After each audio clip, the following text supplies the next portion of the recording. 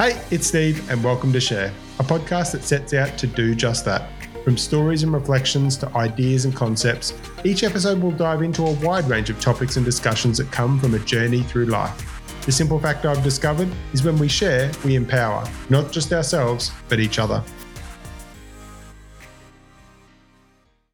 I think at the core, it's that what needs to happen is people need to understand that when someone else has a different lived experience, a different cultural, ethnic, socioeconomic ability, gender, a different background, and they have experiences related to that you can't relate to, people need to understand that you're never going to understand someone else's lived experience.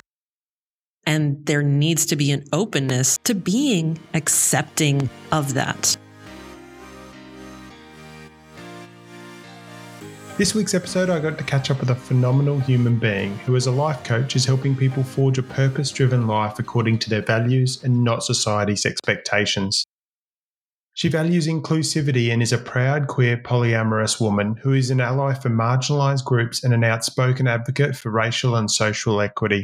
She's well known for her powerful speech that she delivered to a crowd of over 35,000 people at a Black Lives Matter rally in Brisbane back in June 2020.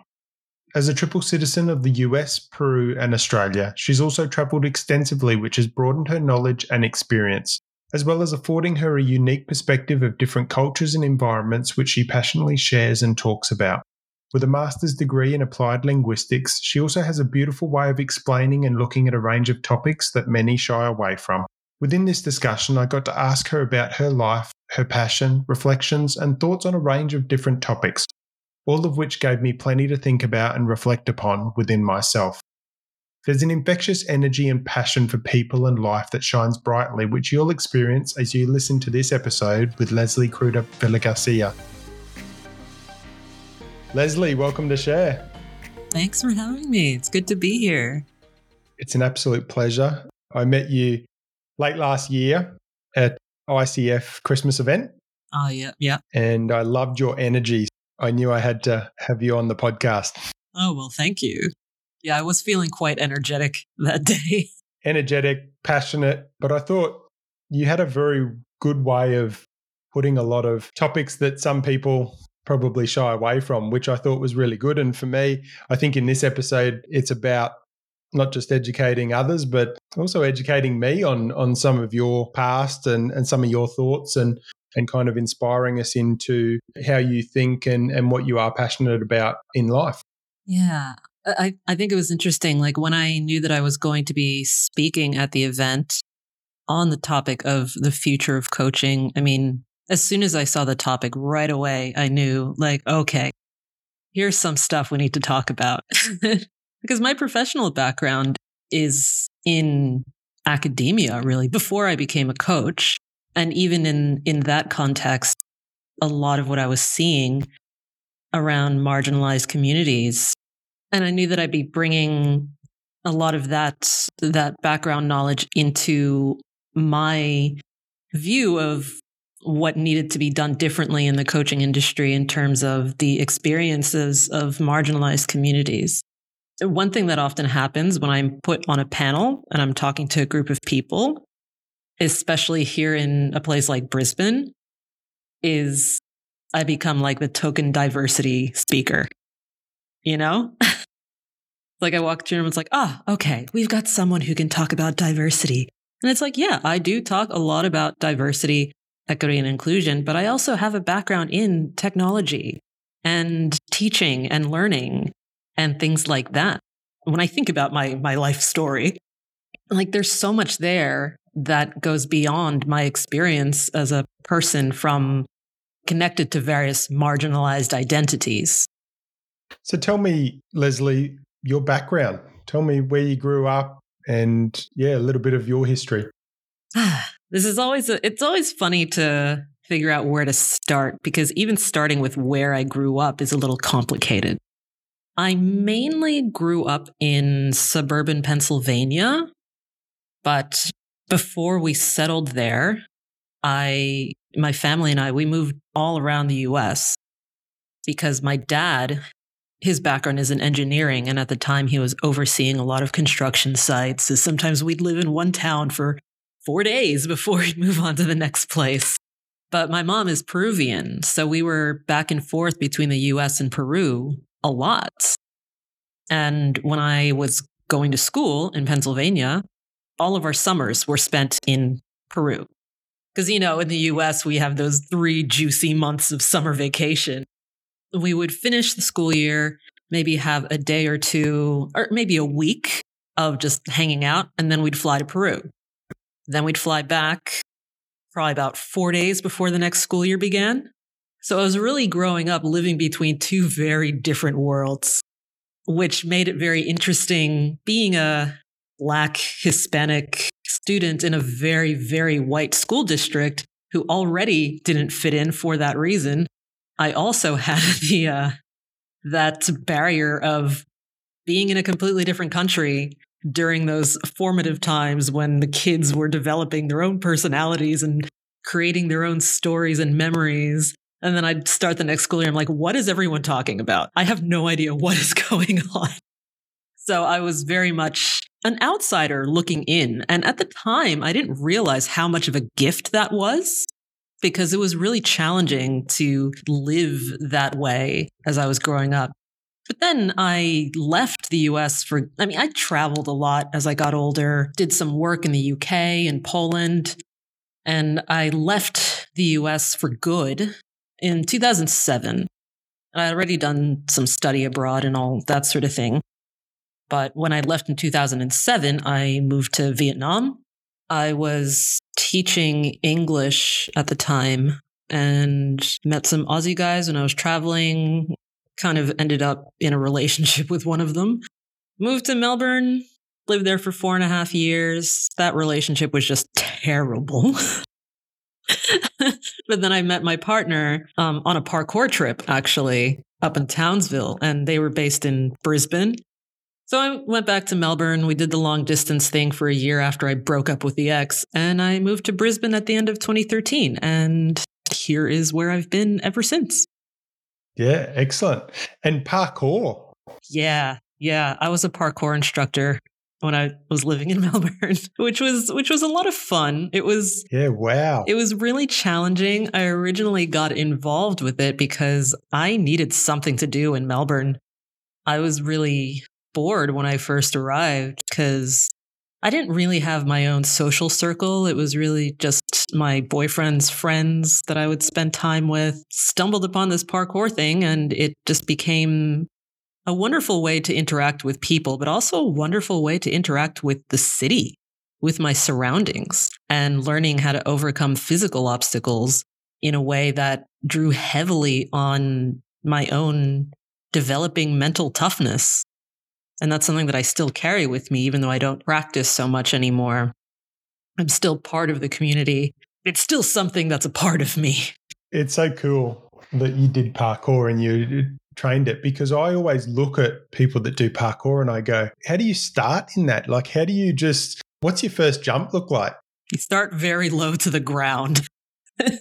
And in my case, I was like a boneless chicken when I first waddled onto the training ground, so to speak. Yeah, I was very uncoordinated. I just wanted to challenge myself, and it was very much a challenge, let me tell you. But I have a philosophy in life that anything worth doing once is worth doing twice. So I made myself try a second time, and then it just kind of snowballed from there. So even just through that, you would have learned so much about yourself. Yeah. The instructors would issue some sort of a challenge, and I'm like, yeah, okay, right. Like, that's not going to happen. And then I would do a thing that I didn't think I was physically capable of doing.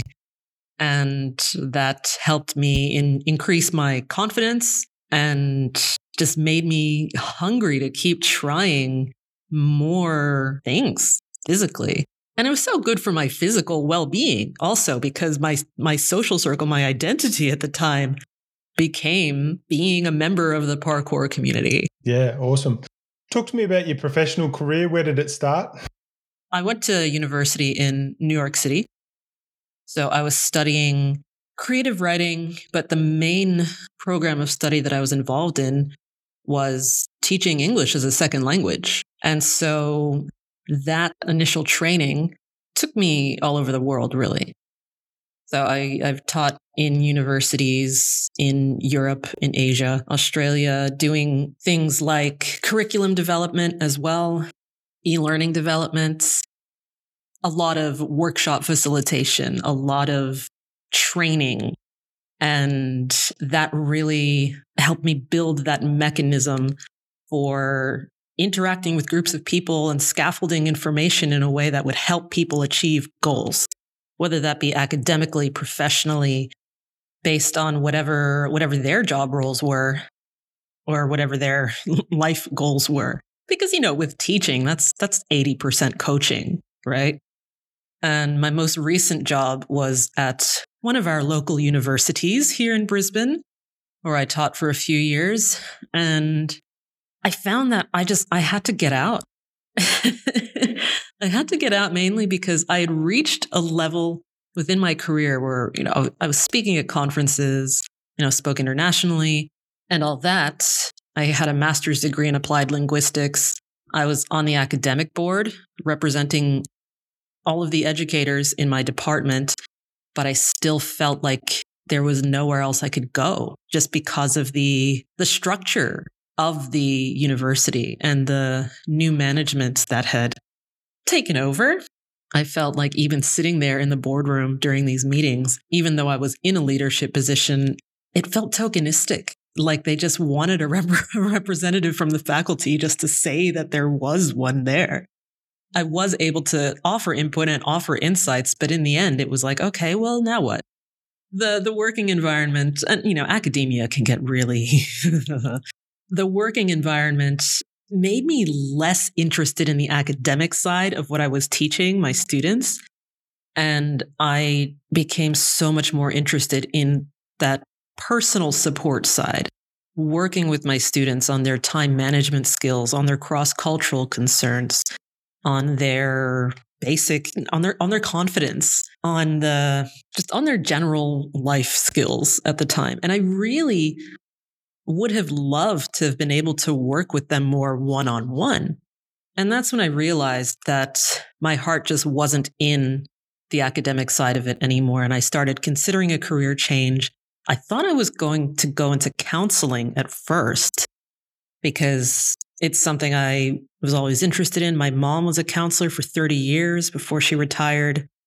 But then I realized that if I had committed to a career in counseling, that would have involved sitting in very, very dark places with people in a way that I felt it's not that I couldn't do that, but it wasn't my nature to exist in those spaces day in and day out. And that's when I realized that coaching was a much better fit because I found a training organization.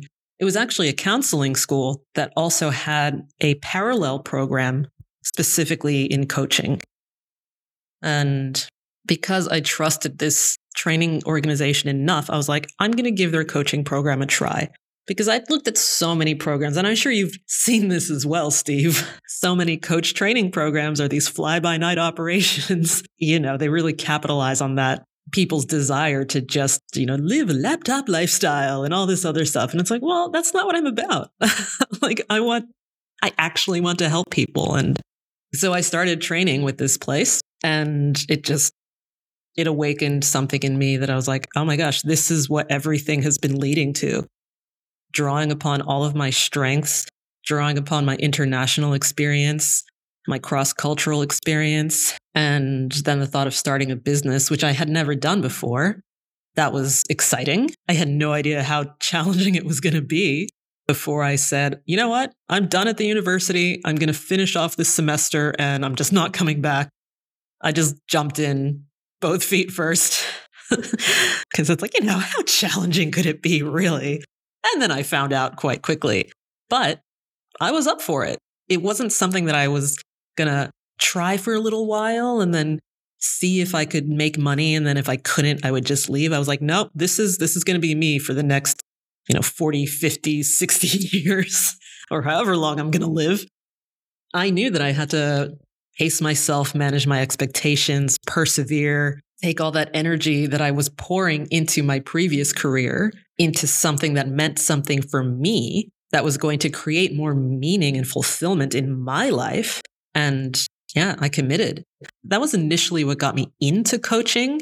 But then when I started seeing what some areas of the coaching industry were about, it became much clearer why I needed to stay in the industry. And that's really where the stories and things and the knowledge base and the learning that led to that panel discussion for the ICF event came about. Because I was like, wow, there's a lot of people saying a lot of the same things, but kind of ignoring the real lived experiences of people who don't have the same level of privilege as people who generally can access coaching. And it was always nice to find other coaches who did understand that. But I felt that the most prominent voices were people who wanted to tell people like, no, you can mindset your way around everything. You can, we all have the same 24 hours in the day. All the heroes in the industry just didn't. What kind of cultural lens are you looking at life through? What kind of generational lens?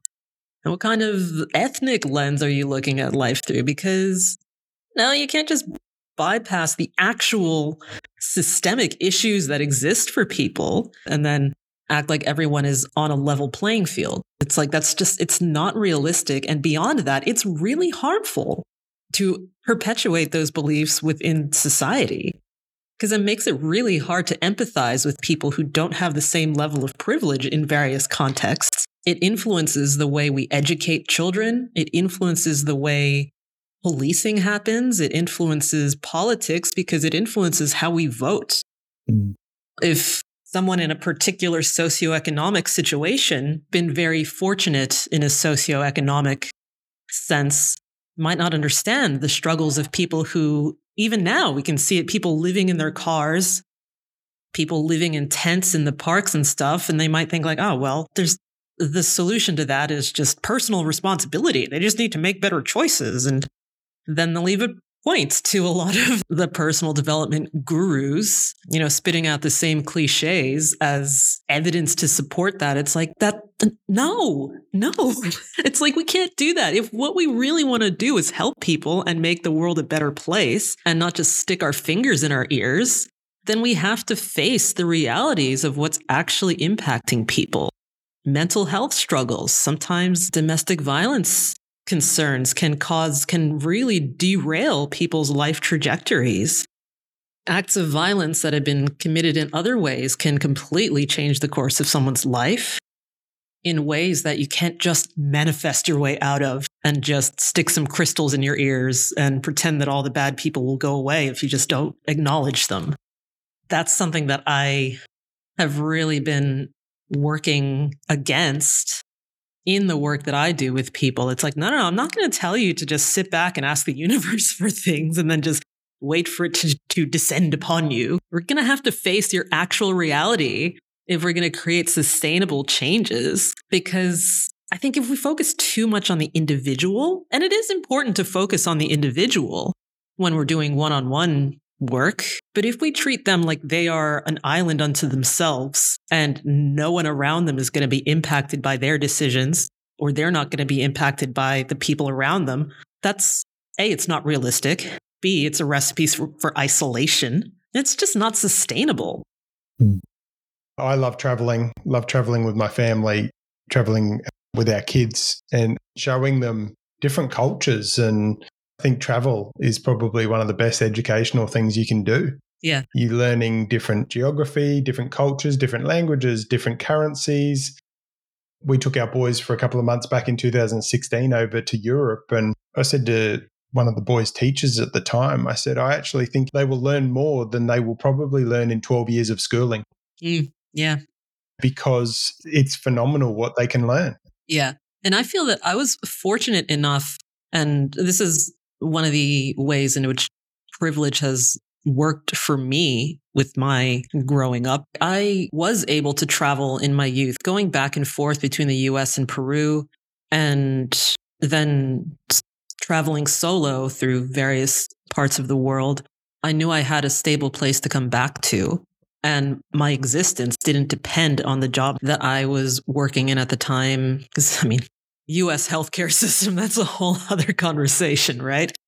I had a home base to return to then calculate my next moves. So I've always had that global perspective that not everyone has access to. Mm-hmm.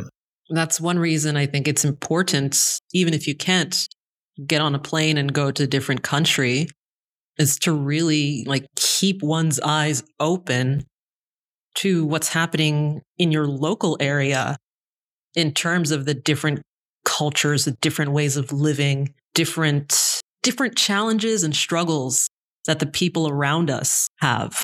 It's one thing to fly to somewhere like India and see a mansion next to a slum, see someone begging for change, and then seeing someone driving a Mercedes right next to them, and see these clashes and go, oh my gosh, the contrast is so shocking, and this and that, and witness those things and learn from those experiences. But then if you come home and don't see that in your own communities, it's a missed opportunity.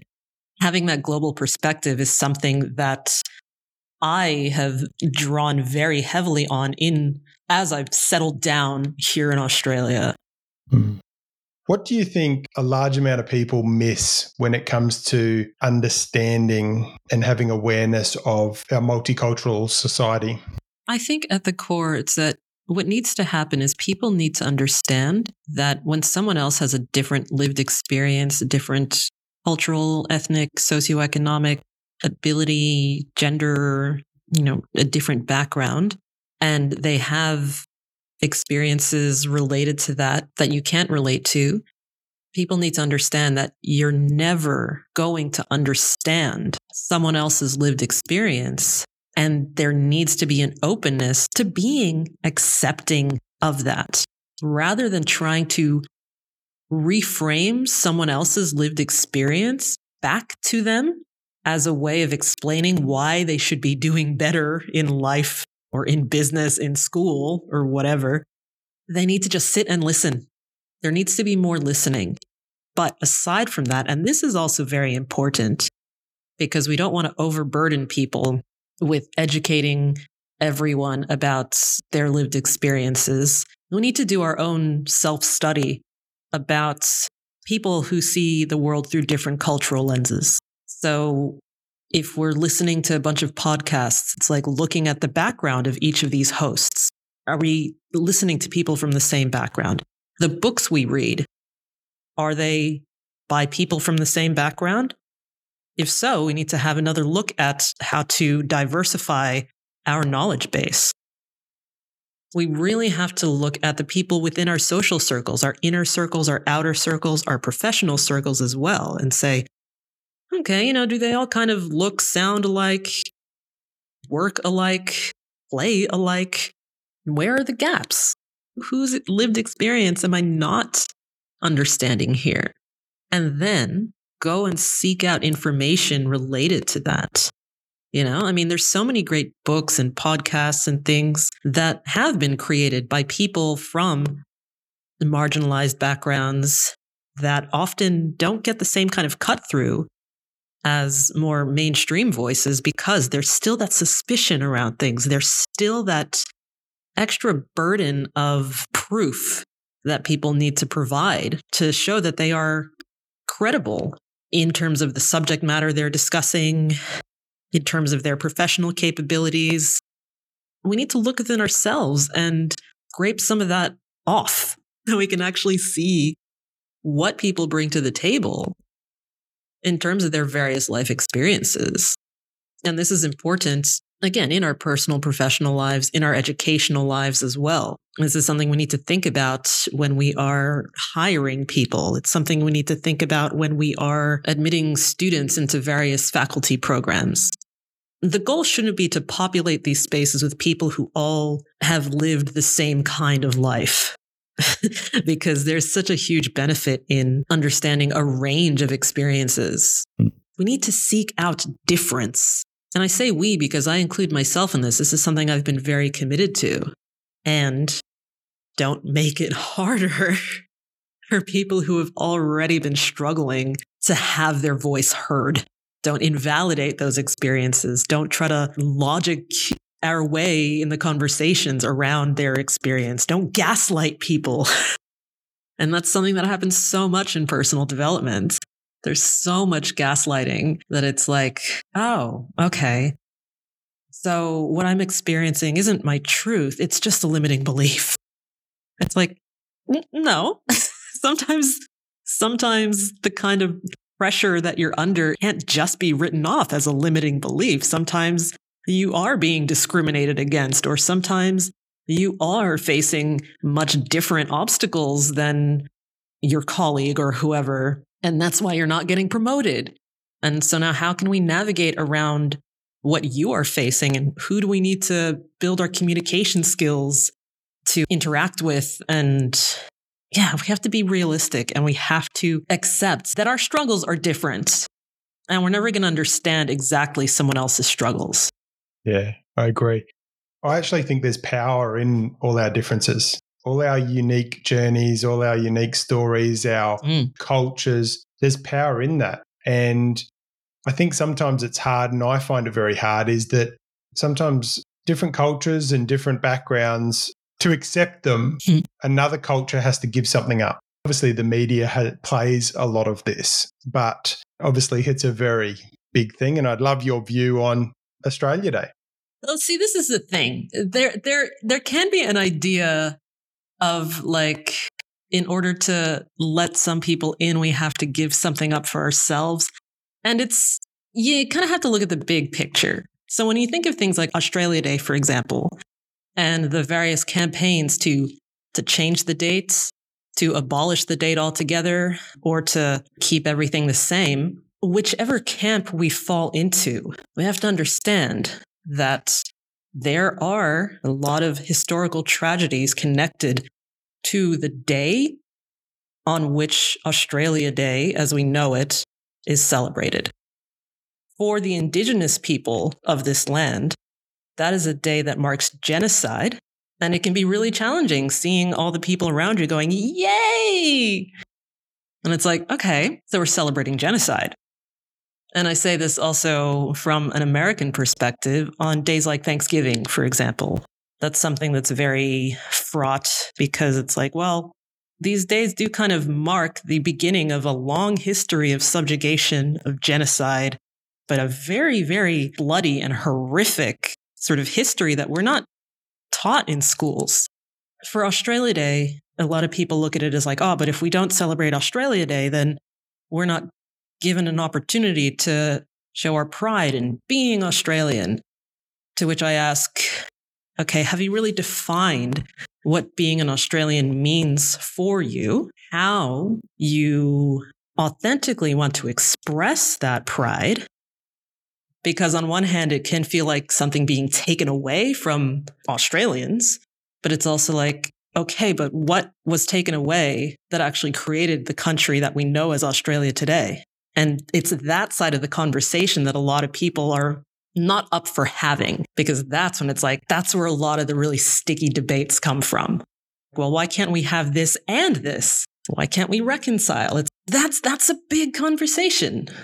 We're just talking about Australia Day. I don't know, and events like that. Like, I love in our community, whether it's Diwali, Chinese New Year, whatever it is, the community and the different cultures love bringing everyone together. All these nationalities and the cultures that have grown up, even immigrated into Australia. And I love the joy and the happiness and the celebration that a lot of those cultures like to bring to their communities. And it's sad that in Australia, we can't celebrate us all being Australian. And that's one of the things regarding a lot of the campaigns to change the date or to abolish the date or to just not celebrate it at all is that in the current form, for a lot of Australians, Australia Day feels like it's about celebrating the oneness of Australia. For a lot of the Indigenous people of this land, it's about genocide. And that's something that a lot of people don't like to recognize. Because when we look at other cultural celebrations, there are various meanings behind it that don't mark the beginning of a century of like a long campaign of genocide. For First Nations people, and of course, I can't speak for the First Nations communities. They've been subject to a culture of invasion and erasure. It makes sense that people are like, hang on a minute. No. What exactly are we celebrating? Because on one hand, people feel like they should be able to celebrate the oneness of things. But the tricky thing about oneness as a concept is there can be a lot of white supremacy built into the concept of oneness. Because, and this is something that freaks people out sometimes when I talk about this, in the history of the subjugation of various civilizations around the world, one tactic for conquering those people was to wash away their cultural markers, was to impose this sense of like, no, we need to assimilate. And that's where the oneness piece kind of comes in. It's like, no, we're all one race, the human race. It's like, okay, so basically you're erasing the differences that we have. And if you can't see those differences, you can't appreciate how differently we've struggled. So that's a very oversimplified take on the whole Australia Day issue. You know, there's a reason that some people call it Invasion Day instead. I think what you're saying there, though, and this is my view, is that it doesn't matter if you change the name, change the date, there's always going to be that resentment against the history of what's happened. And even if we had a day that was just, I don't know what it was called or what date it was, there would still be opposition to it. Yep. And the thing to look at to really understand that is the work of the Indigenous academics who have been studying and speaking and writing on these things for a long time. Because if we're looking at sources in the media, if we're looking at sources within politics, if we're looking at those mainstream sources of information for this, the conversation is going to get, the important parts of the conversation are going to get lost. So reading the work of people like Chelsea Watago, for example, who is a local Indigenous academic, there have been people who have been saying and reporting on these things for a very long time from a very well-researched place. And these are the people who should be platformed in these conversations. Yeah, because if you leave it up to the media, it's different agendas. I think in some regards, everyone's very nervous around even saying they're Australian. And for me, as a born and bred Australian, having respect for the First Nations people and all cultures that are within our lands, I feel it quite sad to almost feel like I can't say I'm a proud Australian. And that saddens me because I am proud of this country. I'm not proud of its history. And I don't think the majority of people are proud of its history. You know, there are things in our history, but we're being tainted by the same brush. And I think we've moved forward in many ways. We probably haven't moved forward as much as we need to. The big question within that is like how we respect First Nations people. Like, what does that respect look like? And that's something that I think a lot of white Australians, it's a question that a lot haven't answered for themselves. And also as a settler of color, which is what I identify as, that's also an ongoing thing. People who have settled on this land, people who have descended from settlers to this land, we can say that we respect First Nations culture. And again, I'm including myself in this, but we need to clearly define what that means. For me, it means marching side by side and like photographing the rallies and things like that. For someone else, it might be something like, oh, you know, when I see an Aboriginal person walking down the street, I don't shout a racial slur at them. Yay! You know, there's like this big spectrum. So I think we all need to be really honest with ourselves about what our respect for First Nations people looks like, and then own our decisions around how we express that. Again, like I wish we had an Indigenous academic in the room to really dissect this issue. Yep. But those are the people that we need to be having these conversations with, because there are a lot out there. You mentioned that name, which is great, and I'm going to look more into it because I want to learn more. I've been to the middle of Australia and I've done cultural workshops and spoke to the elders and everything like that. And I think what's really hard is that when it comes to First Nations people, they can't even a lot of the time agree. It's because they're not a monolith. Just like all different cultures can't agree on certain things. This is the thing. It's like, why do we have different political parties? Because we don't agree on everything. Looking outside of First Nations culture, looking at the various countries in the world, you could be a liberal, you could be a Greens, you could be part of the Labour Party because we don't all agree on everything. That's exactly right. And one thing when we're looking at different marginalized communities is that we need to be extra aware of that. Like every person from a particular group who isn't part of a more privileged class within whichever country we exist, there's this sense of forced ambassadorship that happens. It's like, no. Your behaviors are now representing your entire community. Yep. And it might be hard to imagine living that way every single day, but it is a huge burden. Getting people within one household to agree on recycling, even that's a challenge. So to look at any group of people and say, oh, well, they can't even agree. It's like, well, that's because we're all humans and we're different. Yeah. And we need to catch ourselves when we're having those moments.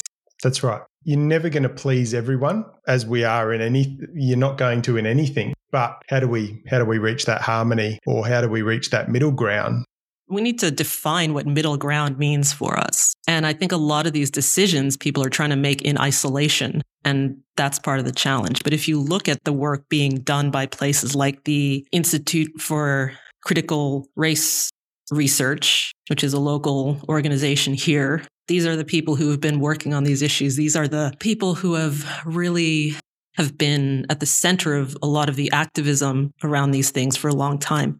Because a lot of times when people say, when there is this idea of things being a lost cause or being hopeless, a lot of times we're not looking at the existing activism around some of these issues. And that can include things like when we're looking at the homelessness issue, or when we're looking at LGBTQIA plus issues and stuff. People are like, oh, we're never going to agree. Why bother? So many of these people have never even been to a protest ever. And it's like, okay, well, of course you're going to say that because you don't understand the work that's actually happening out there.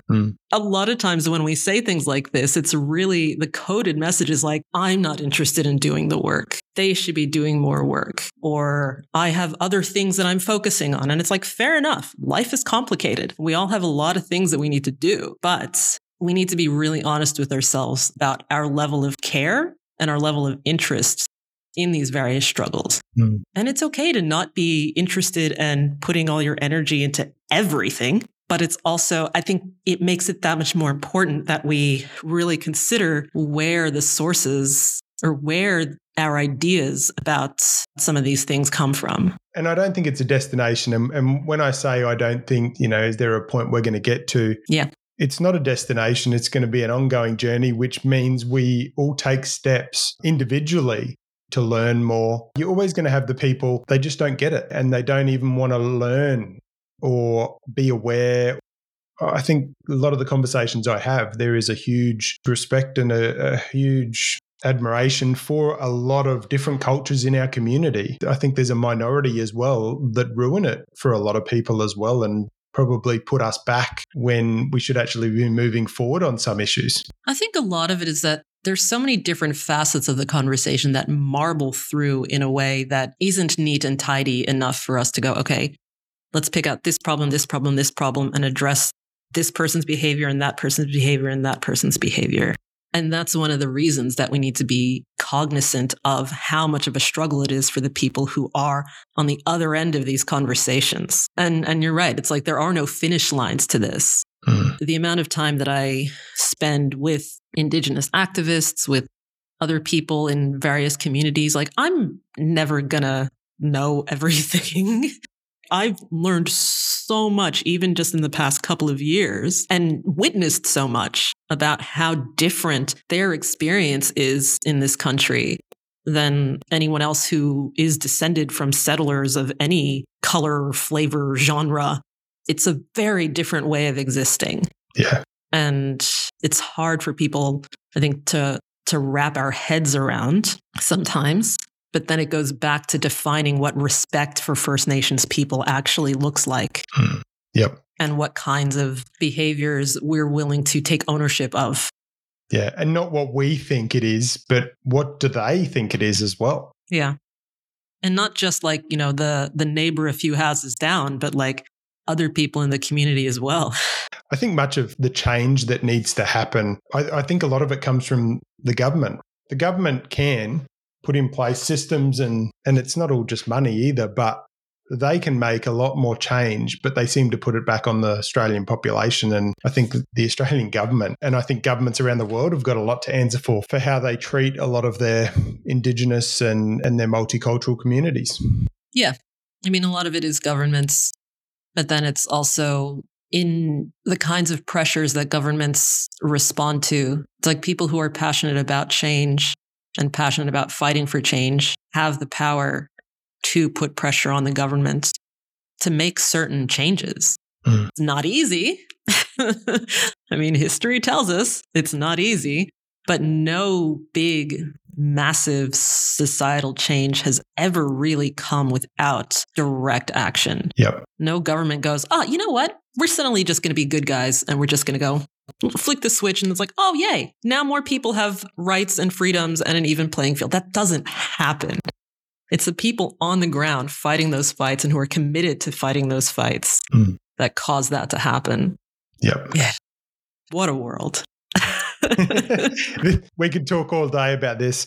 Leslie, I wanted to ask you, you're a proud polyamorous woman. For those that don't know what that is, can you explain it? Okay. Yeah. Well, I guess I'll start with what it means for me to be polyamorous. It's really about having the openness to form authentic connections with people, potentially on a romantic level, if it turns into that. But I have a partner who is non-binary, assigned male at birth, and we support each other in exploring relationships, friendships with people across the gender spectrum and whatever configurations actually work for us. So I have another partner who lives in the US, in New Mexico. So I don't get to spend much time in person with him, obviously. I also date locally and stuff. But for me, my polyamory just looks a lot like having a lot of very special friendships. And like I've had a number of occasions where I'd go out on a couple of dates with someone, but then it didn't turn into anything romantic. But we found this really nice point at which we connected and understood what we valued in each other and could come up with our own agreements and boundaries around how we would interact. And that's really what it's about. I think a lot of people get an impression about polyamory that it's just about like physical intimacy. It's just a sexual thing. And it's really, really not. For some people, they enjoy that aspect of it. The novel encounters on a sexual basis that they have with people. But I mean, there are a lot of people in the polyamorous community who are completely asexual as well, because it's really about the openness to having multiple relationships, but there aren't strict requirements about how those relationships are constructed, except that they all need to be consensual. And it's a big communication party, really. We talk about our feelings a lot. Yep. No, that's good. Can you talk to me about some of the challenges you've faced? Well, there's so many, I don't know where to start. A lot of it is just the assumptions that some people make. Like I've had encounters even in a professional capacity where I'm working with someone who is a man and then their wife might find out I'm polyamorous and then insist that we just break that professional relationship because, I don't know, there's some sort of trust issues there. And it's like, hey, I'm absolutely not a predator. And I'm definitely not after anyone's man. It's that constant having to educate people on the fact that I don't behave in the way that they've associated with polyamory. Because again, there's this idea that it's some salacious thing and that people who are polyamorous are very promiscuous. I mean, I get where those ideas come from, but it's not that at all. But some of the other challenges I've had have been in relationships with people who are new to the concept of polyamory, where this is actually a common complaint within the polyamory community. Someone new to the polyamorous way of relating who will date multiple people for a little while, and then they'll choose their favorite and then reward them with monogamy and get rid of everyone else. And then it turns into this whole like, oh, thank you so much for teaching me so much about myself and making my life better. It's like, what? That's not what we're here for. It's like, you're not polyamorous. You were just dating around. You are allowed to do that, but own it. So a lot of the challenges that I've had have been relating to the other partners of people who I've dated or been in relationships with. Yeah, I think that's the main thing. Just navigating the waters with people who are new to the whole concept, which is one reason I prefer not to date people who are new to the idea, because I don't want to educate them through it. My stance continues to be, if you want me to teach you about polyamory, you have to pay me, because that's part of my professional practice as well. Helping people live lifestyles that are authentic to them, that don't necessarily fit the norms of society, because there are a lot of challenges with people associated with that. Yeah. I've heard you speak around jealousy and what you've learned through polyamorous relationships and how that applies to all relationships. Yeah. One of the top questions I get from people is, how do you manage jealousy? Actually, no, the question is usually, how can you do that without getting jealous? And the truth is, jealousy still happens. Some people are more prone to it than others, but it's how you respond to those feelings of jealousy that really matters. Because jealousy is a teacher. If something is triggering feelings of insecurity within you, it's a good opportunity to look inwards and try to understand what that's about. There was an incident years ago where my partner was starting to connect with someone. They hadn't met in person yet. And I was feeling a little like, what does this person have that I don't? I was going through something at the time because they were getting really excited about them and it was distracting them from our day-to-day life, and in a way that I now recognize as something quite lovely, actually. But then it occurred to me that what bothered me about this person was the fact that they did all these activities that involved a lot of upper body strength. I was like, oh, this person's a climber. They do this, they do that, blah, blah, blah. And it's like, oh, well, of course. That's one of the things that has always been an insecurity of mine, especially in my parkour days. I always wanted more upper body strength. So what that told me was like, well, heck, I just need to do some bloody push-ups and get over myself. Because it's important as well to differentiate between jealousy and envy. I definitely have feelings of envy when it comes to my nesting partner, my primary partner, and their relationships with other people, because their other close partner lives locally, whereas mine is in New Mexico. And when they're like, I'm going to spend the night at such and such's house, or we're going to go camping for the weekend or something, I get those feelings of like, well, I wish I could have these little spontaneous trips with Mateo, but he's in a different country. So, it can make me feel a bit sorry for myself at times, but it never has me feeling threatened about my marriage. Because it's like, okay, let's imagine that my partner does meet someone they like better. And it's like, okay, great, more power to them. But in this kind of a context, they don't have to choose between me and another person. Because the other thing is, the beginning of those relationships, and in the community, we call it new relationship energy, there's a common understanding that you do not make any big life decisions while you are in that state, because it can be like a drug. So it can feel for some period of time like, oh my gosh, I've met this new amazing person. They're the best person in the world and blah, blah, blah. And it's like, hey, you might honestly believe that right now. And that's cool. I know enough about myself and our connection to know that you'll come back to earth at some point. If you're still getting the dishes done, you're still getting the laundry done. That's cool. Just chill. Just let it simmer a bit and then let it cool down. And then we can all start acting like normal people again. But that period of time can be really challenging for some people's partners when they watch their partner going through that. Hmm. It can make them feel really isolated. And that's one of the things that I help people with in those scenarios. It's like, I'm feeling really insecure because my partner is in the NRE stage. And it's like, okay, well, let's talk about what is causing this insecurity. Is it something that they are doing? Or is it something that you are feeling that you need to change within yourself? Hmm. And of course, that's a very simplified version of a more complex issue. But that's just a way of illustrating the fact that jealousy isn't some ugly emotion that we should avoid at all costs. Hmm. It can tell us a lot about what we want to change about our lives. And that's true with a lot of feelings, yeah. When we feel something, it's telling us more about us and what we need to look into, because I always say around expectations, a lot of the time if we're disappointed because of our expectations on another person or an event or how someone else should act or how someone else should live or how they should respond or how they should treat us. But that's our expectation. That's got nothing to do with them. Yeah, exactly. And so many people in relationships kind of skip over those big conversations about agreements and expectations.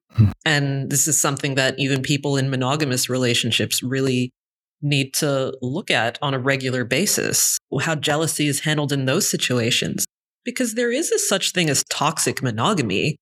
It's when things get to a point where the concept of the monogamy becomes an excuse for very borderline abusive behavior. And sometimes it does cross into abusive behavior, where one partner might say, oh, well, you have to give me the password to your phone and you need to give me access to all of your communications so I know you're not cheating on me. That is toxic monogamy. And it's like, no, I should be allowed to do that because we're in a relationship. But what does that actually say about the strength of your relationship? And how are you going to have a good, solid bond with someone if they have no agency over their own decisions? That's something that I've spoken a lot about. This whole idea that all is not fair in love and monogamy. There are things you need to consider when you're living life alongside someone else in order for them to still flourish as a human being. Because it's no good in any relationship scenario to act like you have ownership over someone. Working as a team, that's much likely to yield positive results. Yeah, completely agree. What we've spoken about in this episode very much is around more understanding in a lot of topics. And this is just another topic where some of the challenges you face is because people don't understand. It doesn't align with them. But in saying that, as I look at it, if someone wants to identify or someone wants to live a certain lifestyle or anything like that, it has nothing to do with me. How I want to live is how I want to live. And I think it's interesting, and probably you say some of the polyamory commentary and stuff that's put out there in the media comes across salacious, but that's just because it's clickbait, isn't it? Yeah. That's what the media want. They want more people to read. Yeah. But it's sad and it's disappointing for those in those living different lifestyles or having different relationships or even different genders or anything like that.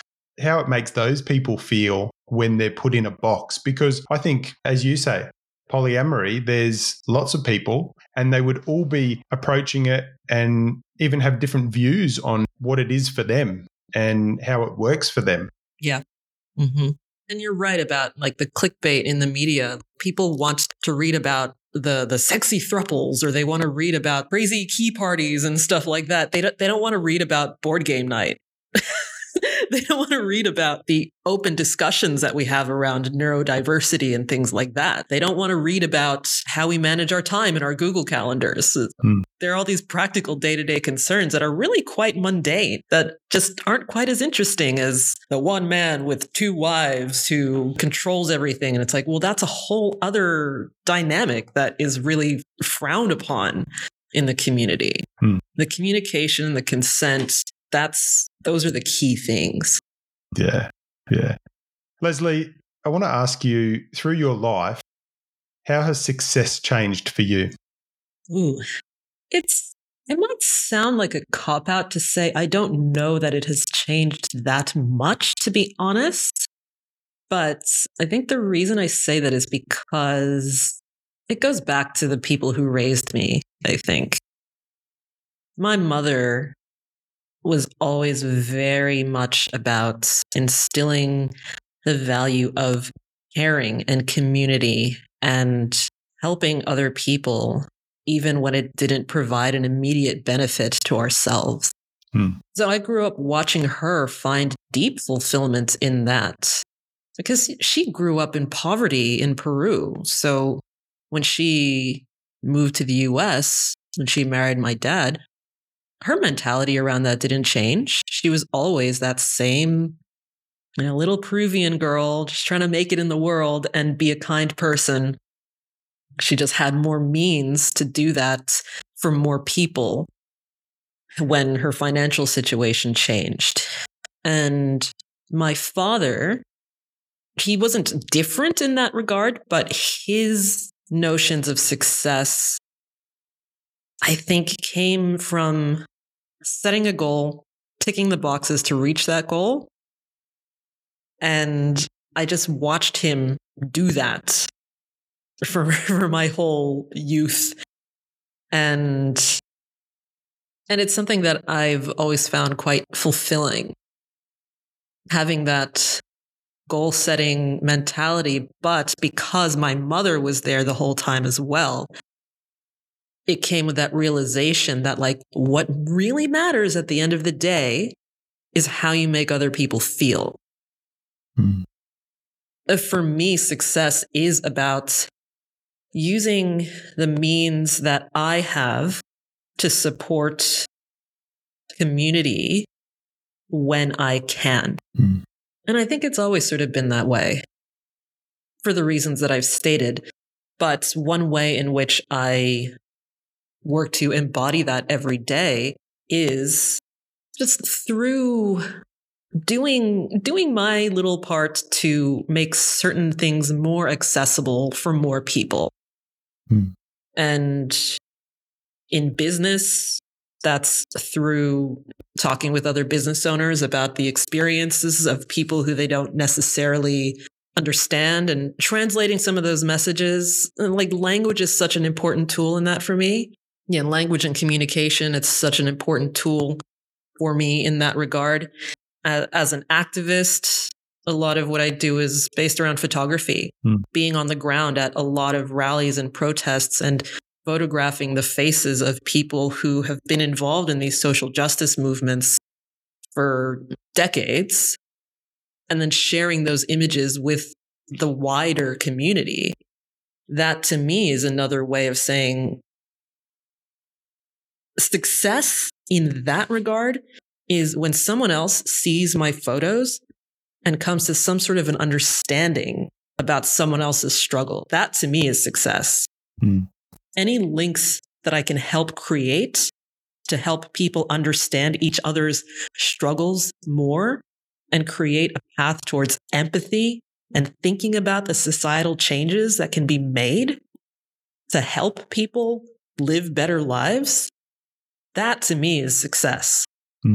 As I've grown, I guess to really answer your question, because that's always been the underlying fuel of my idea of success, the way I've been able to do that based on the different stages of life that I've gone through has been different. But it's always been towards that core aim of helping people understand each other better so that more people can thrive rather than just like exist in society. Yeah. Today's not my most articulate day. That's all right. Listening to you talk about your mum and your dad, I can see where the spark was lit, I suppose, from a service and doing things for more people in the world.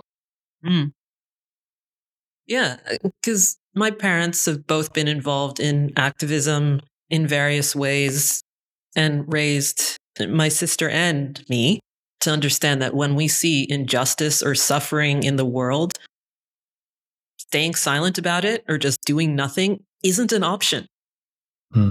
It's just not. But I've also had to manage my own capacity in that regard, which is one reason that I focus so much on photography as the best contribution to activism these days. Because if I tried to, do everything, I'd get nowhere and I'd burn out. And then I'd be not very useful as a tool in the struggle. But by taking, and my photography it's candid close-up portraiture. So I use a huge lens to photograph people in these raw moments where they don't know they're being photographed. And then reflecting those images back to them to show this moment of raw, authentic passion of people fighting for something that they believe in. That is just so powerful. And I just love doing that. And every time someone sees an image that I have taken of them and they can see what I saw in them at that moment, and then they react with, oh my gosh, thank you. Or, oh my gosh, that's amazing. My favorite thing though, is when they take my pictures and use it as their profile pictures on social media. It seems like such a small thing, right? But to me, it's like, this person likes what they saw me reflect back to them about themselves. And I find that immensely satisfying. Where can we access, or where do you put your photos? Where can people get a look at these? I put my photos on my personal Facebook profile. I keep meaning to set up an Instagram for it, but I will very soon because I'm getting involved in another project which will require I do that. So just by going to my standard Instagram, that's where I'll be drip feeding some of that information. And then when the account is officially launched, I'll be announcing it there as well. Okay. So that's Leslie V Coaching on Instagram, Leslie with an IE. I ask each of my guests that come on one question, and it's, who's been your greatest teacher in life? My grandfather. He passed away when I was 18. This is my mother's father. He was a legendary human being. He had many, many, many, many grandchildren, but it was always kind of understood that I was the favorite, which I always found to be quite an honor, considering there were so many of us.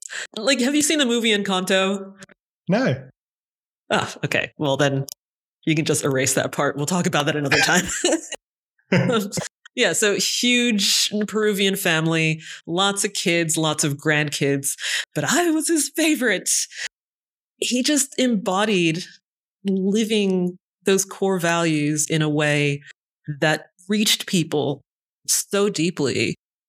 And he wasn't a celebrity or anything. He worked as a high school principal for an art school. He was a very skilled craftsman, leather work, woodwork, metal work, and used whatever skills he had to help the people in his town and in the broader community, and really instilled those values in all of his children. And that kind of trickled down to the next generations. And this is something that I'm doing for my daughter as well. And when he passed away, there were almost 2,000 people at his funeral.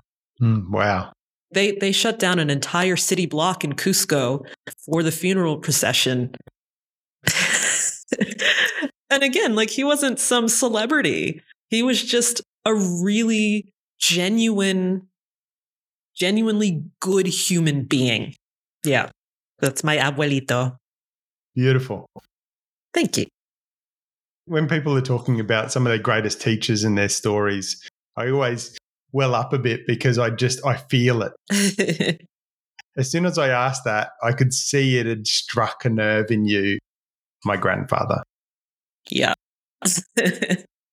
That's beautiful. That's legacy, hey, that's left. And what legacy do we each want to leave and behind us when we eventually pass on? Yeah. It's like, no one's going to remember what car you drove. No one's going to remember what your apartment or your house looked like. They're not going to care. It's all about the mark that you make on people's souls and on humanity that really matters in the end. Yeah. Yeah. Leslie, can I ask, what advice would you give to someone maybe in their early teenage and they're just trying to find themselves, trying to find their identity? What questions do they need to ask? What advice would you give them? I don't know that I would give them advice so much as ask questions like, when your mind wanders, where does it go?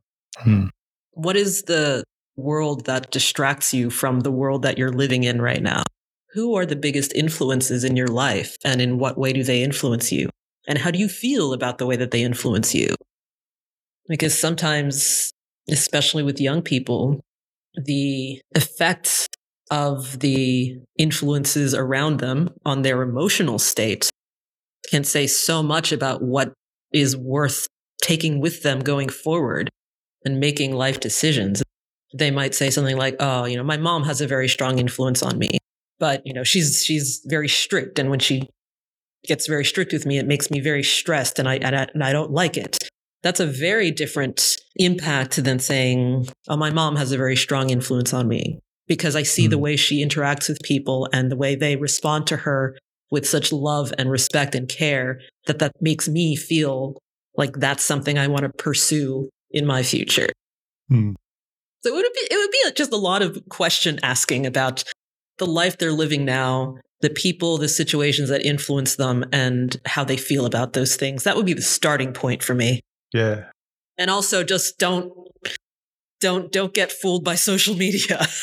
I love those questions because when we're younger, we're all kind of molded by our families, by our parents, by our environments, by our cultural settings, our type of religion. Then we go to school and then we get jobs and we're molded into being someone that other people think we should be. But it's interesting when you start asking those questions like, where does your mind wander? I love that. Where does your mind wander? And what distracts you?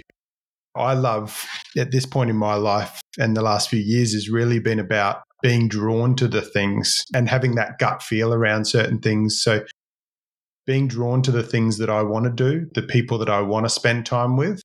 And in past years, you're probably just kind of on a bit of a treadmill, just going along, interacting and being in environments because you feel you have to.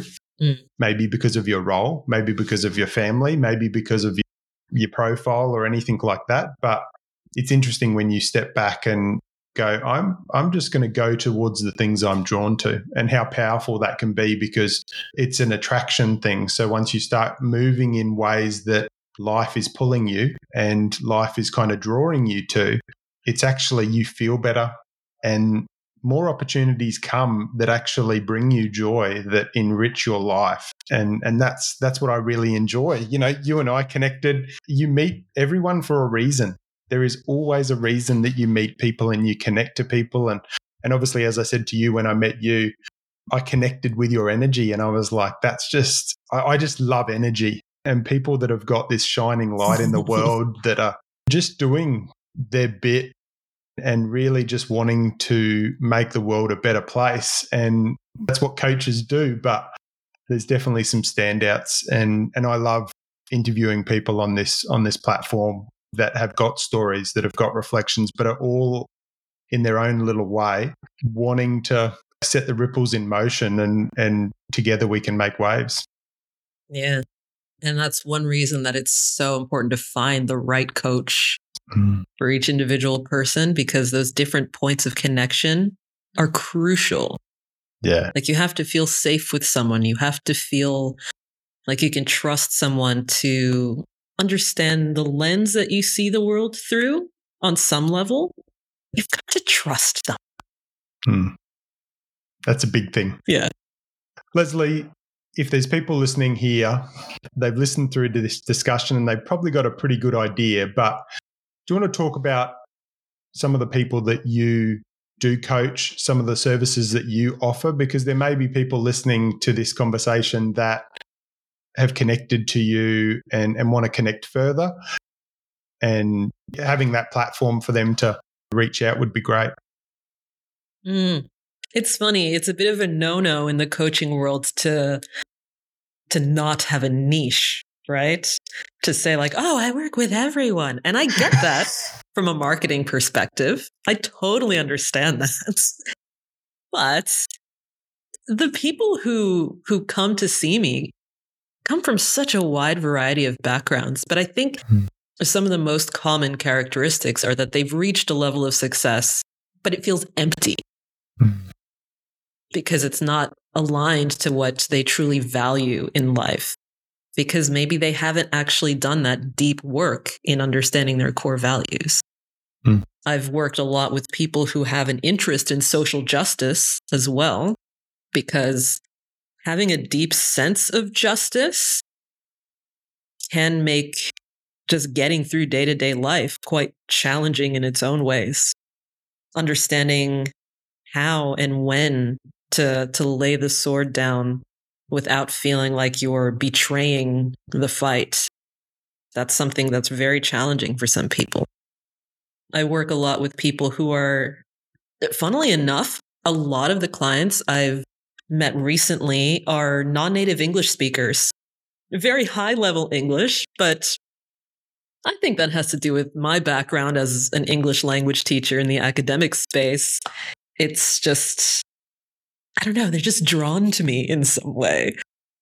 But yes, that overarching thing is that there are people who kind of want to break out of this pattern of behaving in ways that they've been taught by society to behave, and develop the skills to just live a life that's true to their own values and not society's expectations. Because having the skills to do that isn't automatic for everyone, because you have to consider things like the identity that you've built around the job that you have, or the lifestyle that you're living, or your family situation. And you have to be prepared for that to change and how to adapt to those changes potentially.